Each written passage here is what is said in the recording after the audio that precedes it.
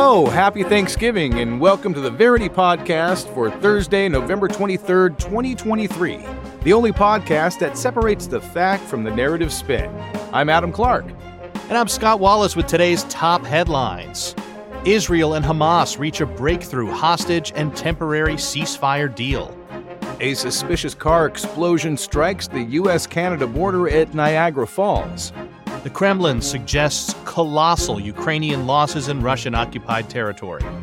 Sam Altman reunites with OpenAI after a tumultuous week.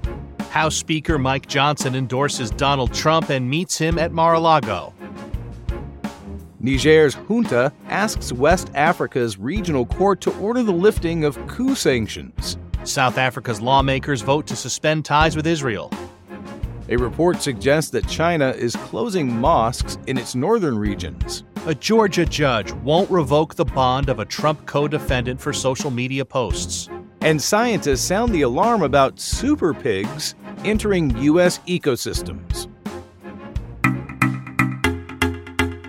Israel and Hamas confirm a temporary ceasefire in a breakthrough hostage deal. Here are the facts, as agreed upon by BBC News, Al Jazeera, Jerusalem Post, Haaretz, and The Guardian. After the Israeli War Cabinet voted in favor of a Qatari-mediated hostage deal with Hamas early on Wednesday, a 4-day ceasefire is expected to be implemented Thursday. The deal reportedly includes the exchange of 50 Israeli and dual national hostages, women and children, held in Gaza, for 150 women and children prisoners in Israeli jails, as well as a substantial increase of humanitarian aid into the besieged Strip.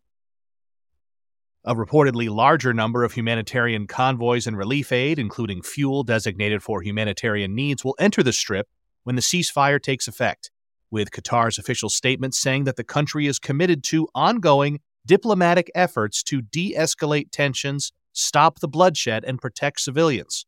It added that the deal is subject to extension.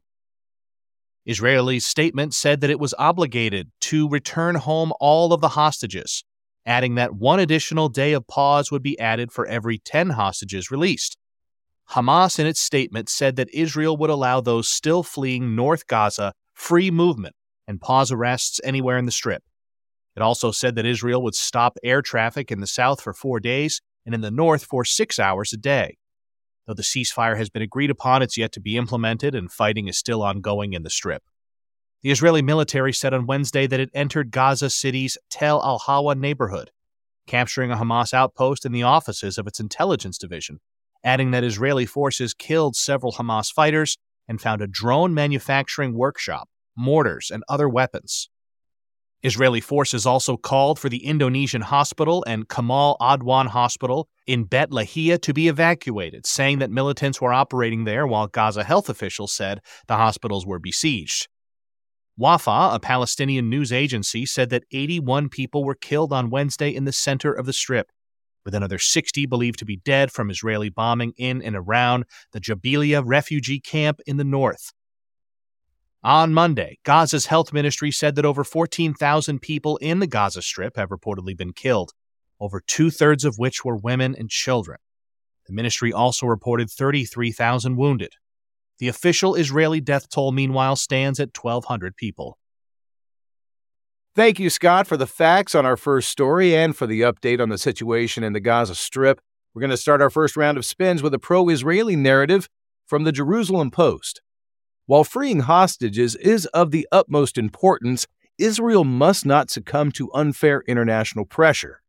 Hamas has a history of forcing uneven deals, and the Israeli War Cabinet made the right decision by weighing its options before accepting this temporary pause. It should remain clear, however, that Israel's ultimate goal is to eliminate Hamas from the Gaza Strip, and Tel Aviv will continue to work toward this end. We have a pro-Palestine narrative from Middle East Eye. Though the Israeli Defense Forces are making steady progress on the ground, a tactical assault on Hamas to free the captives could lead to the deaths of many more. Israel has made a wise choice to bring its citizens home immediately through this temporary ceasefire. This will also see much-needed aid reach Gaza, where an utter humanitarian cataclysm is unfolding. And from time to time, we get statistics-based nerd narratives from our friends at the Metaculus prediction community. They have an opinion on this story, and they think that there's a 50% chance that Israel will recognize Palestine by June of 2065. 2 are dead in a car explosion at the U.S.-Canada border. Here are the facts as agreed upon by NBC, Reuters, News 4 Buffalo, Fox News, and Associated Press. A vehicle exploded at a border crossing between Canada and the U.S. on Wednesday after it reportedly crashed into the checkpoint structure at the Rainbow Bridge in Niagara Falls. Conflicting reports have emerged, with some detailing that the car was traveling from Canada into the U.S., while others claim it was Canada-bound. Law enforcement confirmed that the 2 people inside the vehicle died, and the region has been closed off for investigations. All 4 border crossings between the U.S. and Canada in western New York were closed on Wednesday, including the Peace Bridge, Lewiston-Queenston Bridge, Whirlpool Bridge, and Rainbow Bridge. Federal and local authorities are investigating the situation, and Governor Kathy Hochul is heading to the area. One official patrol officer was reportedly injured from the explosion, and both sides have increased security measures. Canadian Public Safety Minister Dominic LeBlanc says his government is, quote, in close contact with American authorities as more details emerge. According to Fox News, which cited anonymous sources, authorities initially suspected the explosion was an attempted terror attack. The FBI announced that its Buffalo field office is investigating the explosion, while noting that the situation is very fluid. No official law enforcement agency has declared a cause for the explosion. However, according to 2 anonymous sources who spoke with Reuters, the U.S. Customs and Border Protection Agency suspects the incident may have been caused by reckless driving, while Canada's CTV News reported its officials are, quote, operating under the assumption that it could be a terror attack. Thanks, Adam. We have a narrative A on this story from CNN. The FBI is investigating the explosion at the Niagara Falls border crossing, and the responsible party should wait for law enforcement to reveal its findings before jumping to conclusions. At this point, all we know is that a car crashed at the border checkpoint and exploded, causing the 2 passengers inside to die. The situation is fluid, and now is not the time to add further speculation. And the spins are going to continue with a narrative B by New York Post. While we shouldn't jump to conclusions, it's not unthinkable that the explosion at the U.S.-Canada border could have been an attempted terror attack. The world has become increasingly unsafe in recent months, and global tensions are boiling.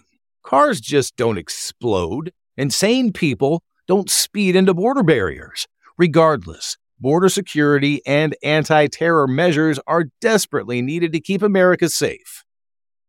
Adam, I saw the crash from the security footage. I mean, it just looks like something out of Grand Theft Auto, just a car driving at full speed into the border area, flipping up a ramp and flying out of the frame. It's crazy. That's insane. I wonder if those Canadian border crossings are pretty tricky. As far as it being a terror attack, obviously, as Narrative A says, we shouldn't speculate. I'll do it anyway. I don't know how great getting your car 30 feet over the border and exploding really does. And what kind of statement would a terrorist attack at the Niagara Falls border crossing make? For a pro-barrel lobby. They're sending too many of them over the falls. That's what it is. It's just not fair. Coopers unite. They're ruining our barrels. Cooper, wow. Hey, deep dive. Next up, the Kremlin suggests colossal Ukrainian losses in Russian-occupied territory. Here are the facts, as agreed upon by CNBC, Sky News, Ukrinform, and The Guardian. Russian Defense Minister Sergei Shoigu claimed that Ukrainian Marines and Special Forces have suffered, quote, colossal losses after successfully crossing the east bank of the Dnipro River in the southern Kherson region. This comes as the UK Defense Ministry said both sides have been fighting in several villages, including Krenki, characterizing the fighting as confused, dismounted infantry combat and artillery exchanges in complex wooded terrain.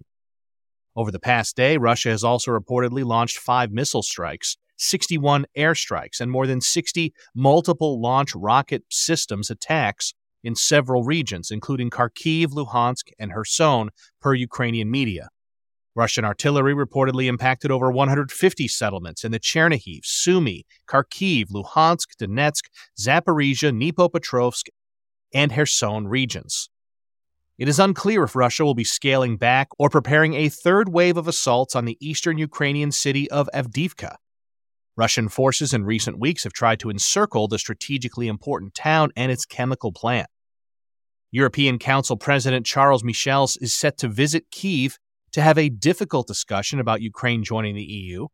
While Michel said he would give full support to get the bloc to decide on accession talks in December, Ukrainian President Volodymyr Zelensky said he believes the EU will be ready to do its part.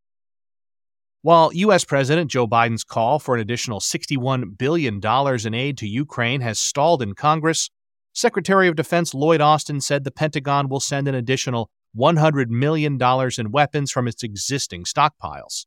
Germany, too, will send another $1.4 billion in military aid. Meanwhile, Russia has denied accusations that it may receive ballistic missiles from Iran. This comes as Russian President Vladimir Putin attended the G20 summit virtually on Wednesday, during which he said his country is ready to negotiate and discuss how to end this tragedy. Some analysts, however, believe he won't engage in talks until after the 2024 U.S. election. Thank you, Scott. We're going to start our spins with a pro-Ukraine narrative provided by Kyiv Post. As the war has reached the 2-year mark, Vladimir Putin has learned that his military cannot win a decisive military victory without completely depleting his arsenal and risking his domestic political power. If the West put its entire financial, technological, and military might up against Moscow, Putin would be finished and Ukraine safe. The future of the West is up to its leaders and how much they want to defend its borders from future Russian aggression. Counter that with this pro-Russian narrative from RT. Ukraine is absolutely right when it says the only path to victory is complete Western involvement in the war. However, the powers that be decided to only offer help for as long as it takes, but not with whatever it takes. In the meantime, it stretched itself too thin in the Middle East as its so-called allies in Kyiv endured devastating loss after devastating loss. Europe and the U.S. do not want to go to war with Russia, so their best bet is now to concede and finally accept Moscow's offer to negotiate peace. And the nerds think that there's a 50% chance that the size of Ukraine's army will be at least 250,000 as a result of the ceasefire or treaty negotiations with Russia. And that's according to the Metaculus prediction community. Sam Altman returns as OpenAI CEO with a new board. And here are the facts as agreed upon by CNN, Bloomberg Law, Reuters, ABC News, Wired, and CNBC. OpenAI announced on Tuesday that Sam Altman will return as the company's CEO less than 1 week after he was surprisingly ousted from the role. The company announced on X that Altman will rejoin OpenAI with a new initial board. The artificial intelligence industry was taken by storm when the ChatGPT maker fired Altman last Friday for not being, quote, consistently candid in his communications with the board. His departure led to most of OpenAI's 770 employees to sign a letter saying they would leave the company to join Microsoft, where Altman was slated to begin employment. On Monday, Microsoft, which is OpenAI's largest shareholder with a 49% stake, announced that Altman was joining the company to lead a new AI research team alongside his OpenAI co-founder Greg Brockman, who quit as president. Many other OpenAI colleagues were also on track to join them. OpenAI hired 2 interim CEOs, former Twitch CEO Emmett Shear and Chief Technology Officer Mira Murati, during Altman's 4-day absence. Altman's agreement to return as CEO came on the condition that it reconfigure its board of directors. Brockman is set to rejoin OpenAI as president, and former Salesforce CEO Bret Taylor will chair the new initial board of directors, which will also include former U.S. Treasury Secretary Larry Summers. Adam D'Angelo is the only existing director who will remain on the new board. Microsoft CEO Satya Nadella said Microsoft's leadership team supported OpenAI's board changes, and Altman said he will lead OpenAI with Nadella's support. Nadella added that he looks forward to working closely with Altman to grow OpenAI. Thanks for that update on this rapidly developing story, Adam. We have a narrative A from Fortune magazine. OpenAI's now former board of directors acted egregiously and nearly lost a significant amount of the company's talent.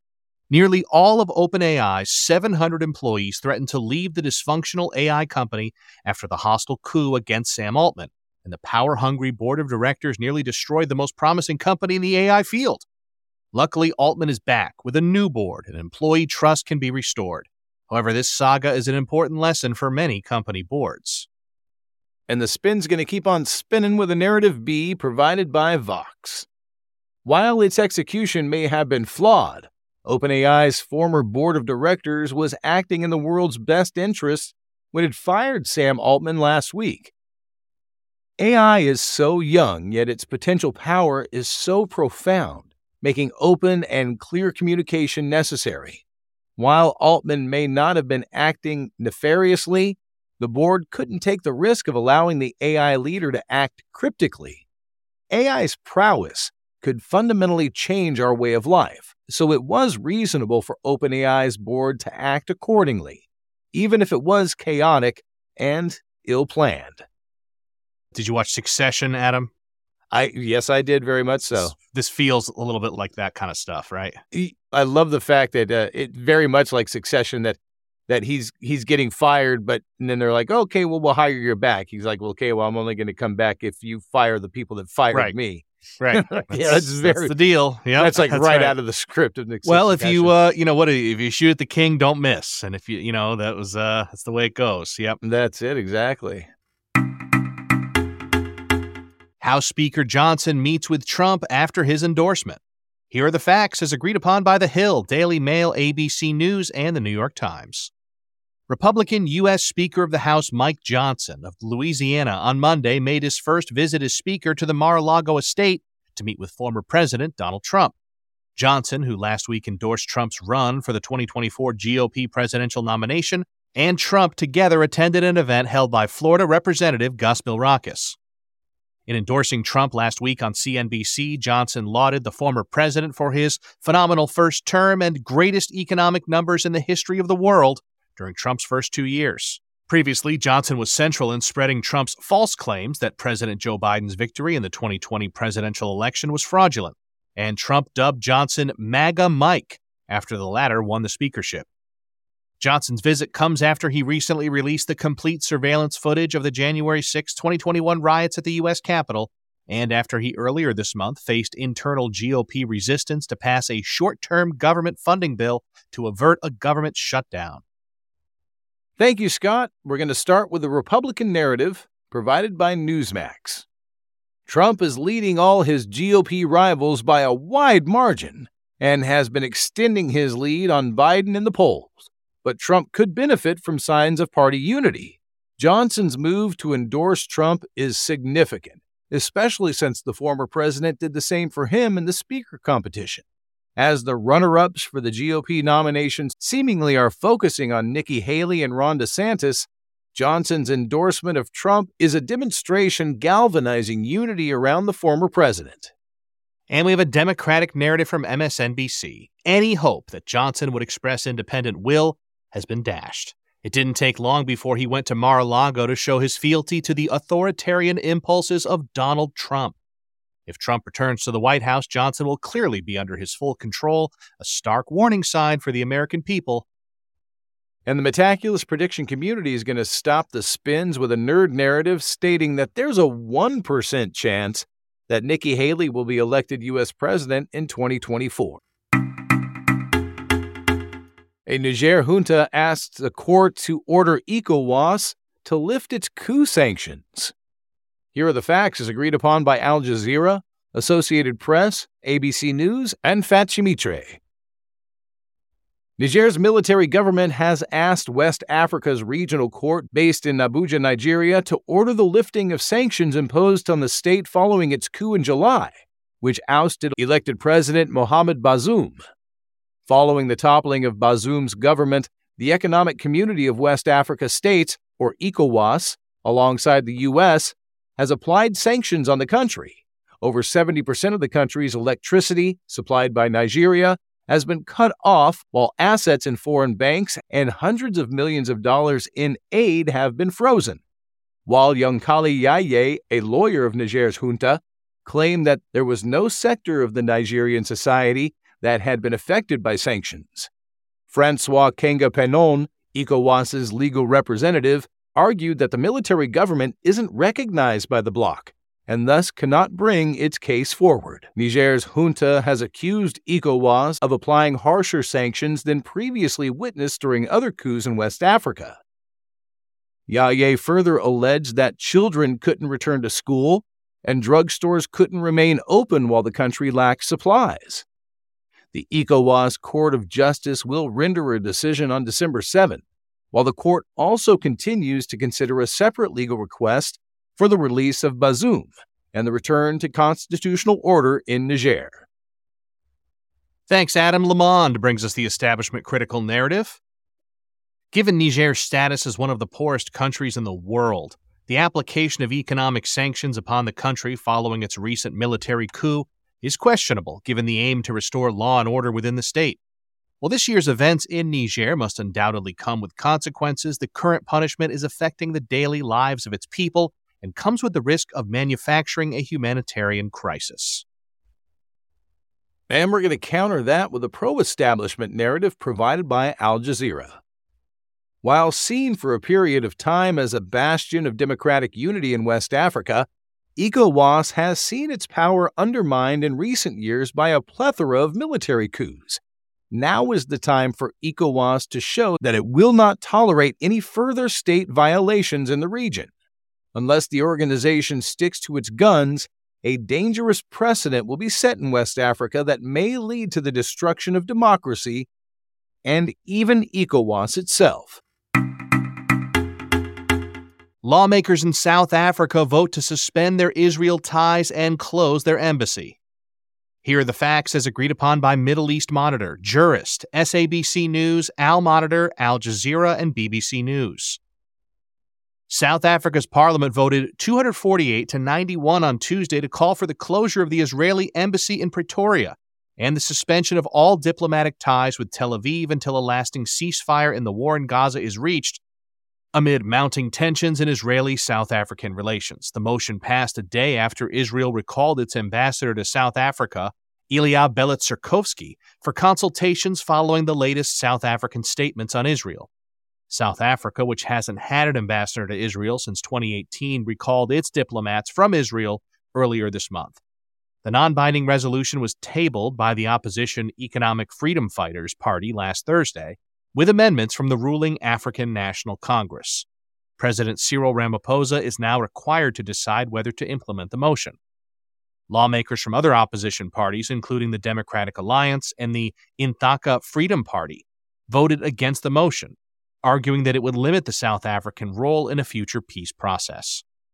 Ramaphosa stated during his two-day trip to Qatar last week that Pretoria had submitted a request to the International Criminal Court to investigate Israel's military campaign in Gaza, which he claimed amounts to genocide. He further called for a ceasefire and a two-state solution. South Africa also hosted a virtual summit of the BRICS bloc of emerging economies, consisting of Brazil, Russia, India, China, and South Africa on Tuesday, with the group calling for a diplomatic solution to the war in Gaza. Thank you, Scott. Business Live is going to start our round of spins with a pro-Palestine narrative. The clear vote of the South African MPs is an impressive testimony to the functioning moral compass of South Africans. From their own history, they know what apartheid means. Now it is the Israeli apartheid regime and its crimes against humanity in Gaza that demand South Africa's full solidarity with the Palestinian cause. Pretoria has to act on the motion as its history of oppression is the reality of occupied Palestine. Thanks, Adam. Times of Israel brings us the pro-Israel narrative. This anti-Israel vote is shameful for a nation that once was one of Israel's most valued African partners. Pretoria has emerged as an ignorant Israel critic despite decades of friendship, claiming that Israel is an apartheid state and has committed genocide against Palestinians. Behind these outrageous allegations lies a geopolitical calculation to strengthen its alliance with developing nations at the expense of its Western ties. If Pretoria follows the paramilitary decision, it will lose its credibility for good. And a nerd narrative on this spin thinks that there's a 50% chance that the ANC will receive more than 50% of the vote in the 2024 South African general election. And that's according to the Metaculus prediction community.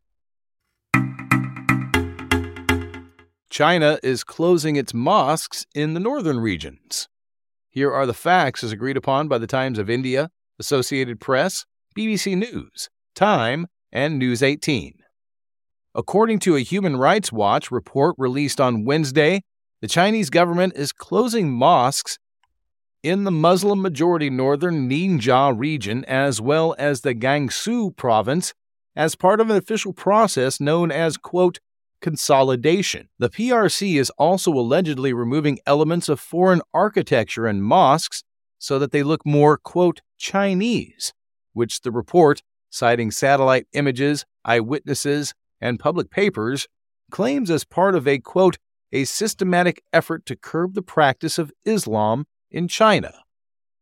Though HRW didn't provide an estimate on the number of mosques allegedly affected, a professor for the University of Plymouth claims that approximately 13,000 mosques in the country's northwestern Ningxia region have been closed or converted since 2020. HRW's report expands on allegations that China has conducted similar actions in Xinjiang, where the government has been accused of committing crimes against humanity through its treatment of the 11 million Uyghurs and other Muslim minorities that reside there, allegations Beijing has reportedly denied.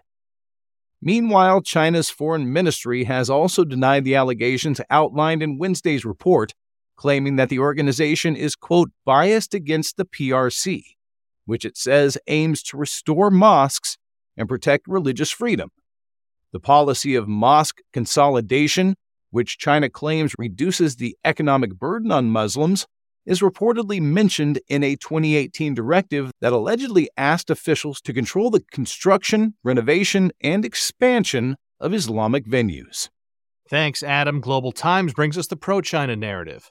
China's critics are manipulating the news to paint a false picture of human rights violations out of what are merely mosque renovations.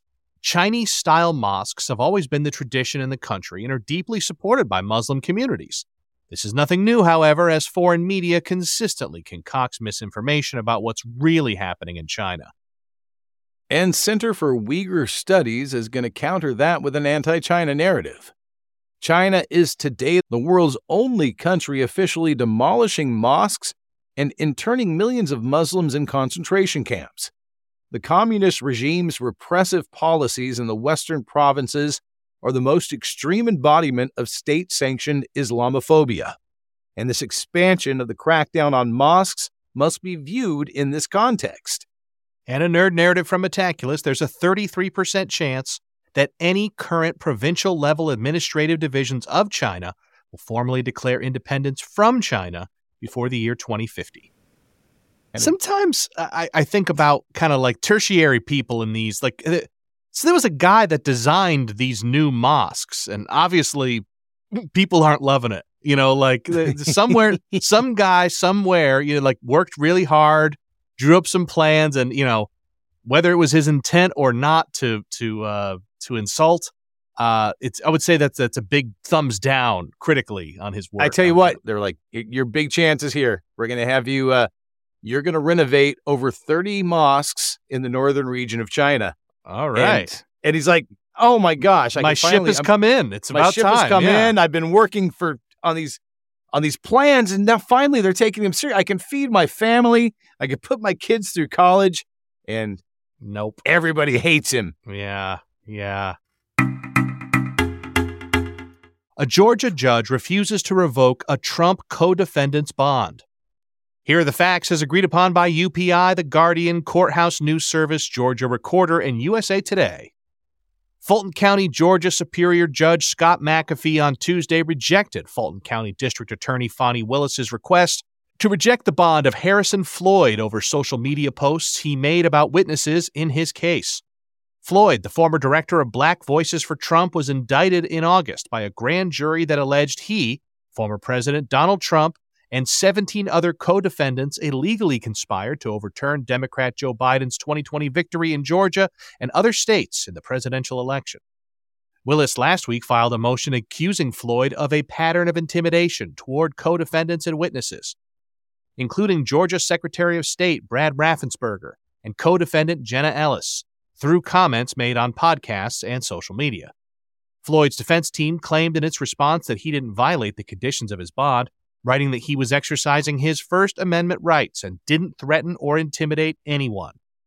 Although he didn't revoke Floyd's bond, McAfee said Floyd had probably violated some parts of the order, so the order should be amended to deal with the nuances of social media and to clarify what behaviors would lead to Floyd's bond being revoked.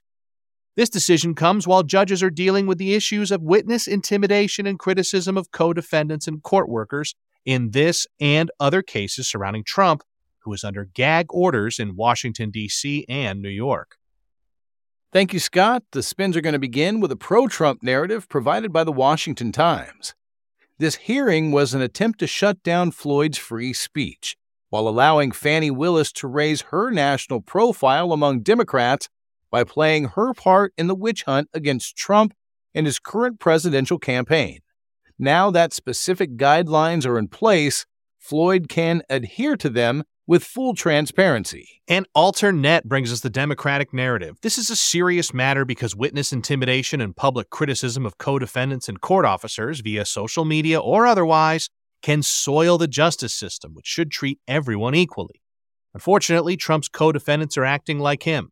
And until everyone faces consequences for their attempts to tarnish the system, this concerning behavior will continue. Canadian super pigs threaten to cross into northern U.S. Here are the facts as agreed upon by Global News, Anchorage Daily News, and CBS. An expanding population of feral super pigs across Canada's Alberta, Saskatchewan, and Manitoba provinces are now threatening to cross into northern U.S. states like Minnesota, North Dakota, and Montana. These quote-unquote super pigs are often crossbreeds between Eurasian boars and domestic swine, resulting in bigger and more fertile and durable animals.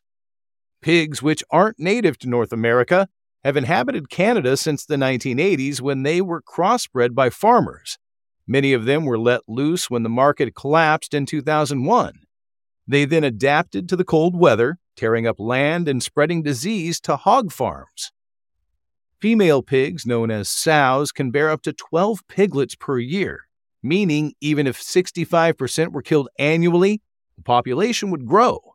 Hunters have also been able to kill 2 to 3% per year, and several U.S. states have banned hunting since it makes them more nocturnal and therefore harder to kill. In the U.S., the pigs have caused roughly $2.5 billion in crop damage and even killed a woman in Texas in 2019. The U.S. Department of Agriculture, or the USDA, is using aircraft and drones to track them in the northern border, and Minnesota is expected to release a report on Friday on how to address the issue. University of Saskatchewan professor Ryan Brook and his colleagues have so far identified 62,000 wild pig sightings in Canada.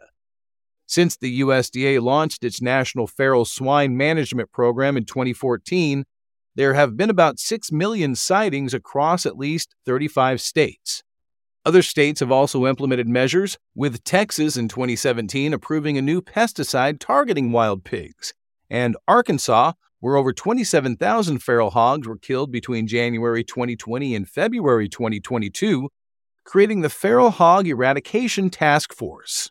All right, Adam, narrative A comes from First Post. Unfortunately, eradication isn't possible, given that these super pigs have been breeding and roaming free for 20 years. The U.S. and Canada must limit their presence by focusing on the root cause of the issue, uncontained reproduction. Rather than slaughtering these animals, there should be an effort to implement birth control measures and, more importantly, recognition that this is a self-inflicted problem that calls attention to the problematic practice of crossbreeding. And we're going to wrap up today's podcast with a narrative B provided by the Houston Chronicle. It's true that there's no magic solution to completely eradicate wild hogs, but since about half of these feral swine make their way to Texas, authorities should ramp up the poisoning tactic that's shown the potential to be very successful in the state. If landowners can program them to eat from a hog-specific feeder and use non-toxic bait during the weeks leading up to the lethal bait, they can eventually start killing these pigs effectively.